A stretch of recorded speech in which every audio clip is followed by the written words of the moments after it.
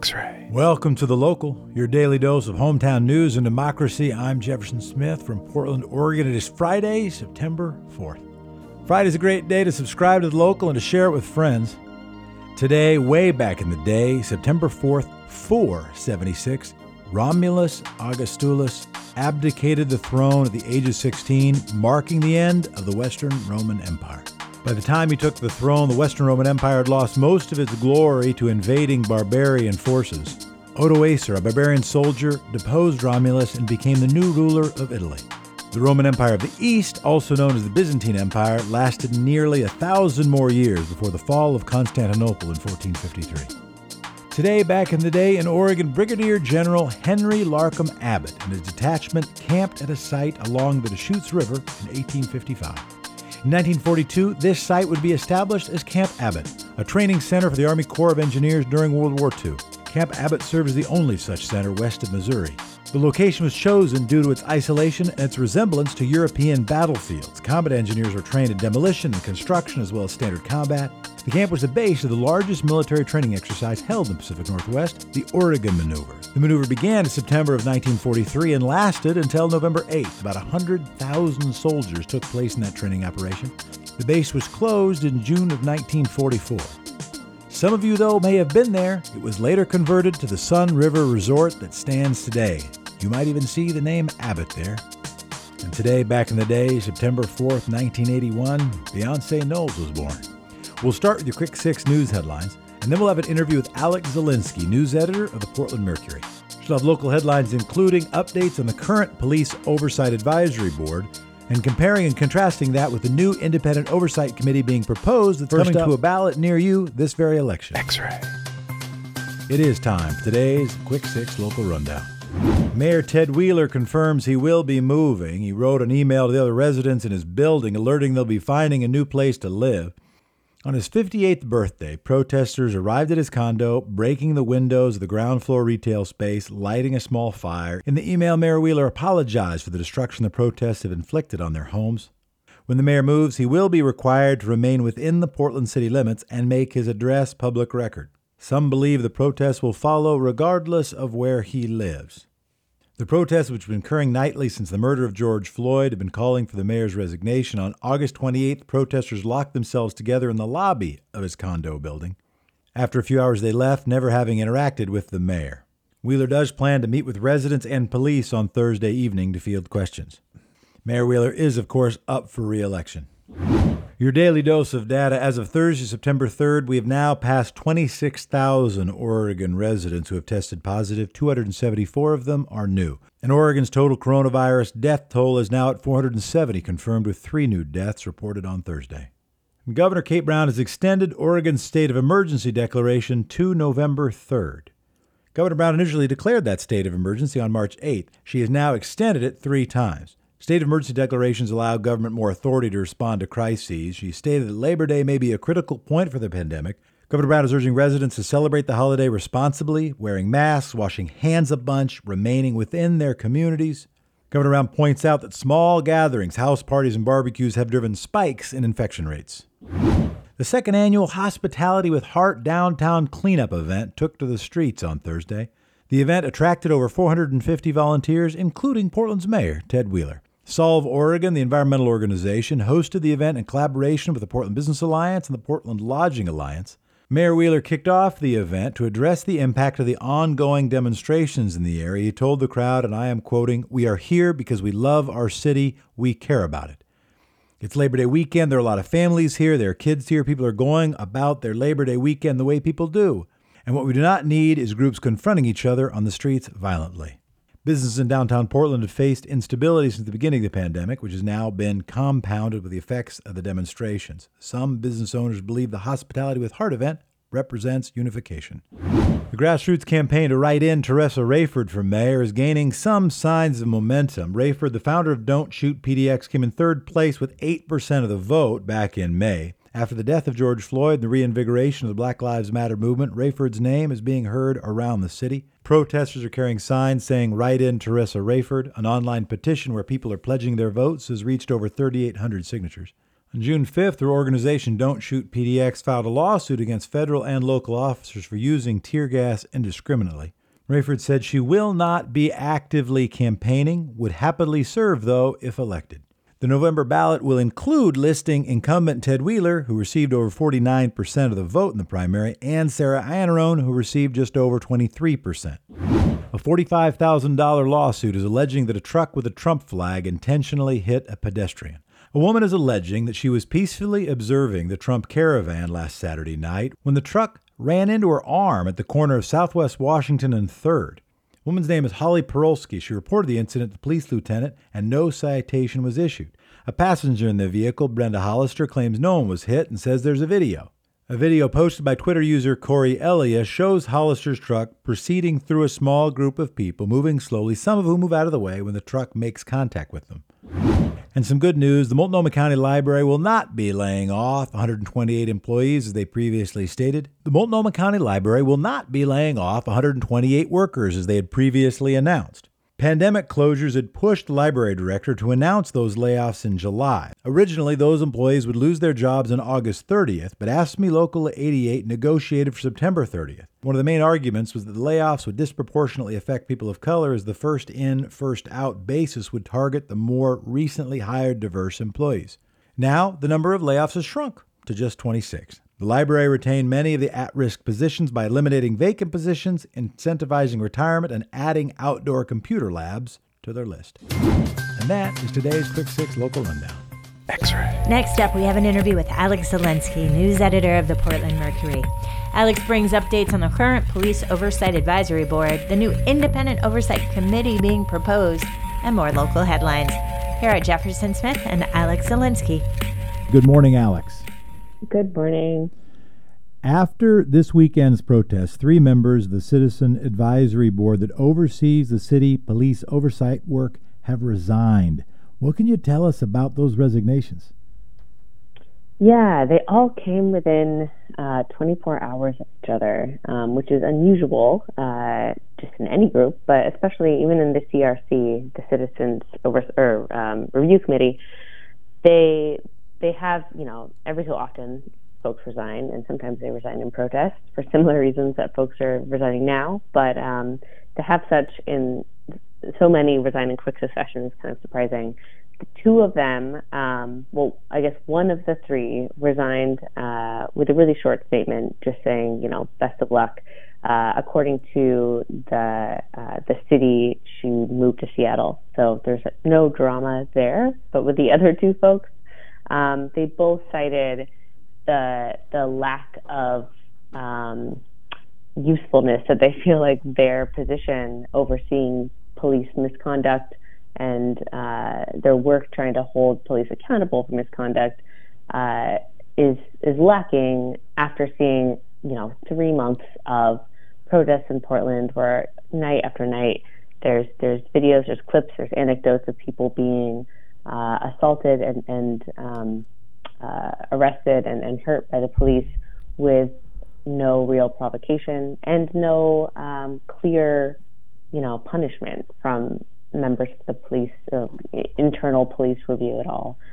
What we hear every night and every day after these protests from the mayor and the chief of police is, any misconduct, any instances of police who seem to be, wrongfully using their power, they can be reported, investigated through the independent police review, the office that has staff that researches and investigates these abuses. But the CRC, this volunteer board, they're the ones who specifically kind of address misconduct cases that come from members of the public who come forward and say, hey, this happened, it seems wrong, are you going to look into it? And for these members to resign saying, hey, we've tried to move the needle, we've tried to hold folks accountable, we're seeing so much abuse now, and there's nothing that we've found that we're able to do or recommend that even is paid attention to or listened to within the city. We seem, kind of more like just a way to check a box than actual reform. What power does the Citizens Oversight Board, Citizens Advisory Board have on police oversight? Yeah, they have a number of powers. One of them is to be able to recommend changes based on their own kind of deciding what issues to look into. They've done a number of reports together in the past into how police address folks during a protest, into different issues of police accountability, and they make recommendations from those reports to the chief of police.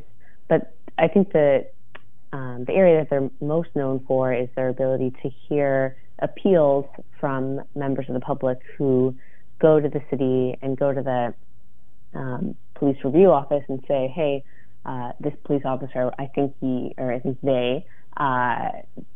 acted inappropriately for, a litany of reasons. Maybe they said something really insulting to me while on the job. They arrested me without any evidence. They assaulted me.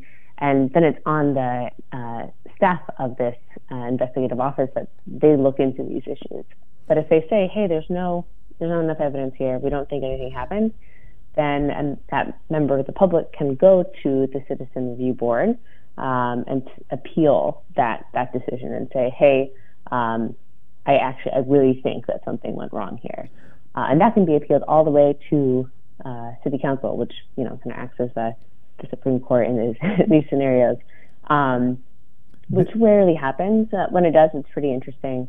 But it often still, the last person who gets to decide if anything happens to an officer who is, accused of misconduct is the chief of police. And that decision happens behind closed doors. No one really knows if anything even happens. The Citizen Review Commission works as an advisory board. It has no power to actually uphold discipline or mandate discipline. And that anticipates my next question, which is what powers does it lack? Right now, City Councilor Joanne Hardesty has proposed, the whole City Council has voted upon, to refer to voters a ballot measure that would institute a new independent police review board. What powers does that have, would that have, that the current advisory board doesn't have? So first it would be independent from the investigative police review kind of office. It would be its own independent group of members of the public appointed by the city to look into misconduct issues. It would also have the power to compel testimony from officers who are accused of misconduct. Right now, they're not allowed to kind of subpoena officers. At the same time, they'd be able to collect documents and have subpoena power to do their own investigation, not just rely on what staff within the police bureau, their own investigation, the facts that come from that. It could have a remarkable amount of power and oversight into misconduct. It could also, folks on this volunteer board could also recommend discipline that could be upheld. But this is all a big step up from the powers that the CRC has right now. But I think it's also important to understand that there are still, and this is kind of an issue that the city auditor brings up in her objection kind of to this potential board, is that there are still a lot of pieces that are restricting change and misconduct kind of oversight that are stuck in the state legislature. There's a lot of rules and issues that really can't be changed unless definitions around use of force, unless certain accountability measures and transparency issues are fixed at the state level. And so, there are changes that could be made with this measure, but I think it's not the end-all be-all to reform. And another piece of it is, even if this new review board is introduced, it still needs to be negotiated into the police union's contract with the city, which means that the result of a lot of these contract negotiations means that if the city proposes something that the police association is not thrilled about, like an oversight board, then the city is probably going to have to lose something else in the handoff. There's going to be a give and take, and maybe that means larger salaries, larger pensions. Maybe that means less oversight and transparency in some other areas. So, it's a big step forward if it would pass, but it comes with a lot of strings attached that still need addressing. If there is something duly voted upon by the city of Portland, by the voters of Portland, they say, okay, well, we'll have a negotiation on salary, we'll have a negotiation on benefits, but this thing is part of the deal, and that's sort of separate from the discussion on pay and benefits. Anything that changes that dynamic, or is that just the way of the world? I mean, from some folks that I've spoken with who have, watched these negotiations play out again and again and again in Portland, they say the city could just put its foot down. There's no reason why they have to bend to negotiation. Police unions and members of the police, unlike normal unions, they can't strike. They have a few limited number of ways that they can protest if negotiations aren't working in their direction. I mean, they could stop answering 911 calls. They could do a lot of really damaging things in other ways, but Portland city lawyers do have power to say no. And I don't think we've really seen that. It's always been, kind of a friendly negotiation. Well, in some ways, but, if the city wants to, at least, according to folks who know more than I do, they could just stop kind of with a give and take and just say, hey, this is what the people of Portland want. We're the ones really paying your salary right now. If you don't want to be part of this organization, you can say goodbye, or you can settle on these rules, which, in a normal union discussion is kind of frightening, and it's not the kind of union discussion we really like to see. But when it comes to talking about people who are allowed to take other folks' life, and I think the whole conversation around unions really can change. And so you're partly just saying the way the dynamic could change is if the negotiators on behalf of the city, if the mayor, et cetera, just were tough negotiators. I hear that. Before you got to go, very quick, there was recent audit that shows the city's attempt to diversify contractors, shows the city's attempt to diversify the contractors it pays for contract work has more or less failed. Can you give us just a minute or two on the audit and what the program looked into? Yeah, this audit was on a 10-year-old program that was really made in good faith to attempt to diversify construction contractors that the city decides to hire for big projects, new traffic, new bioswales, whatever, different projects and construction stuff. And the attempt was to really focus on elevating and supporting construction firms owned by people of color and women. Whenever a bid comes up for construction companies to hop on from the city, that traditionally always goes to big companies, construction companies owned by white middle-class men who often are rewarded the same projects again and again. You'll see their names all over town kind of when big projects pop up. But this audit found that the good intentions in this program, there were no really metrics or accountability measures in place to make sure that the purpose of this program would really play out. And it sounds like without that, there was a lot of ability, a lot of wiggle room for people who did not identify as a woman or a person of color to still benefit from this program. So, in the end, it seems like there were a lot of white men who still were able to get these contracts by even using the system that was created to diversify these bids.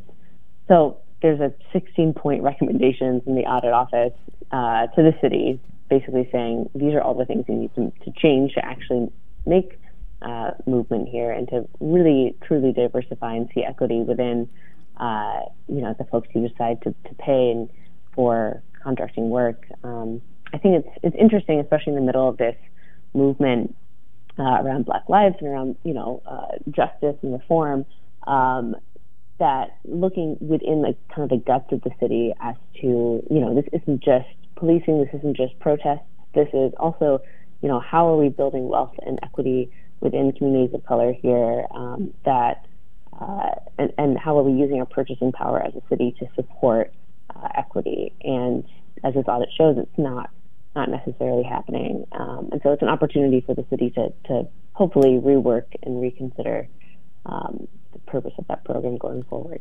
Alex Zielinski, Portland Mercury, you're a gift to our town. You're a gift for spending time here. Appreciate you. Thank you so much. Thanks to Alex for joining The Local, and big thanks to the production team. Editors Will Romey, Miranda Sellinger, Jonathan Covington-Brem, Sophie Mallon, and Jaleesa Ringering. Also want to say thanks to writers Jonathan, Sophie, Brian Miller, Julia Oppenheimer, Joy Palchik, Carly Quadros, also Jaleesa, Barb Seaman, Mike Seelig, and Sam Smartgiassi. And a big thanks to co-executive producer Emily Gilliland. I'm Jefferson Smith. Also want to say a big thanks to Joey Palchik. Today, Friday, is Joey's last day after 2 years with X-Ray. He's heading off to Vermont. We'll miss you, my friend. We appreciate you. You can send story ideas and suggestions to The Local at xray.fm. You can post compliments and 5-star reviews on the favorite podcast app of your choice. Apple Podcast seems to be a popular one. And thanks for original journalism and research by the Lund Report, the Oregon Health Authority, COVID-19.healthdata.org, the Oregon Historical Society, the Oregon Encyclopedia, Portland Business Journal, the Willamette Week, Pamplin Media, OPB, the Oregonian, the Bend Bulletin, Statesman Journal, Bike Portland, Street Roots, KGW, and a big thanks to the Portland Mercury. Thanks for listening to The Local, your hometown at about 30 minutes. Thank you, democracy. We will be taking a break on Monday in observance of Labor Day. Talk to you Tuesday. X-Ray.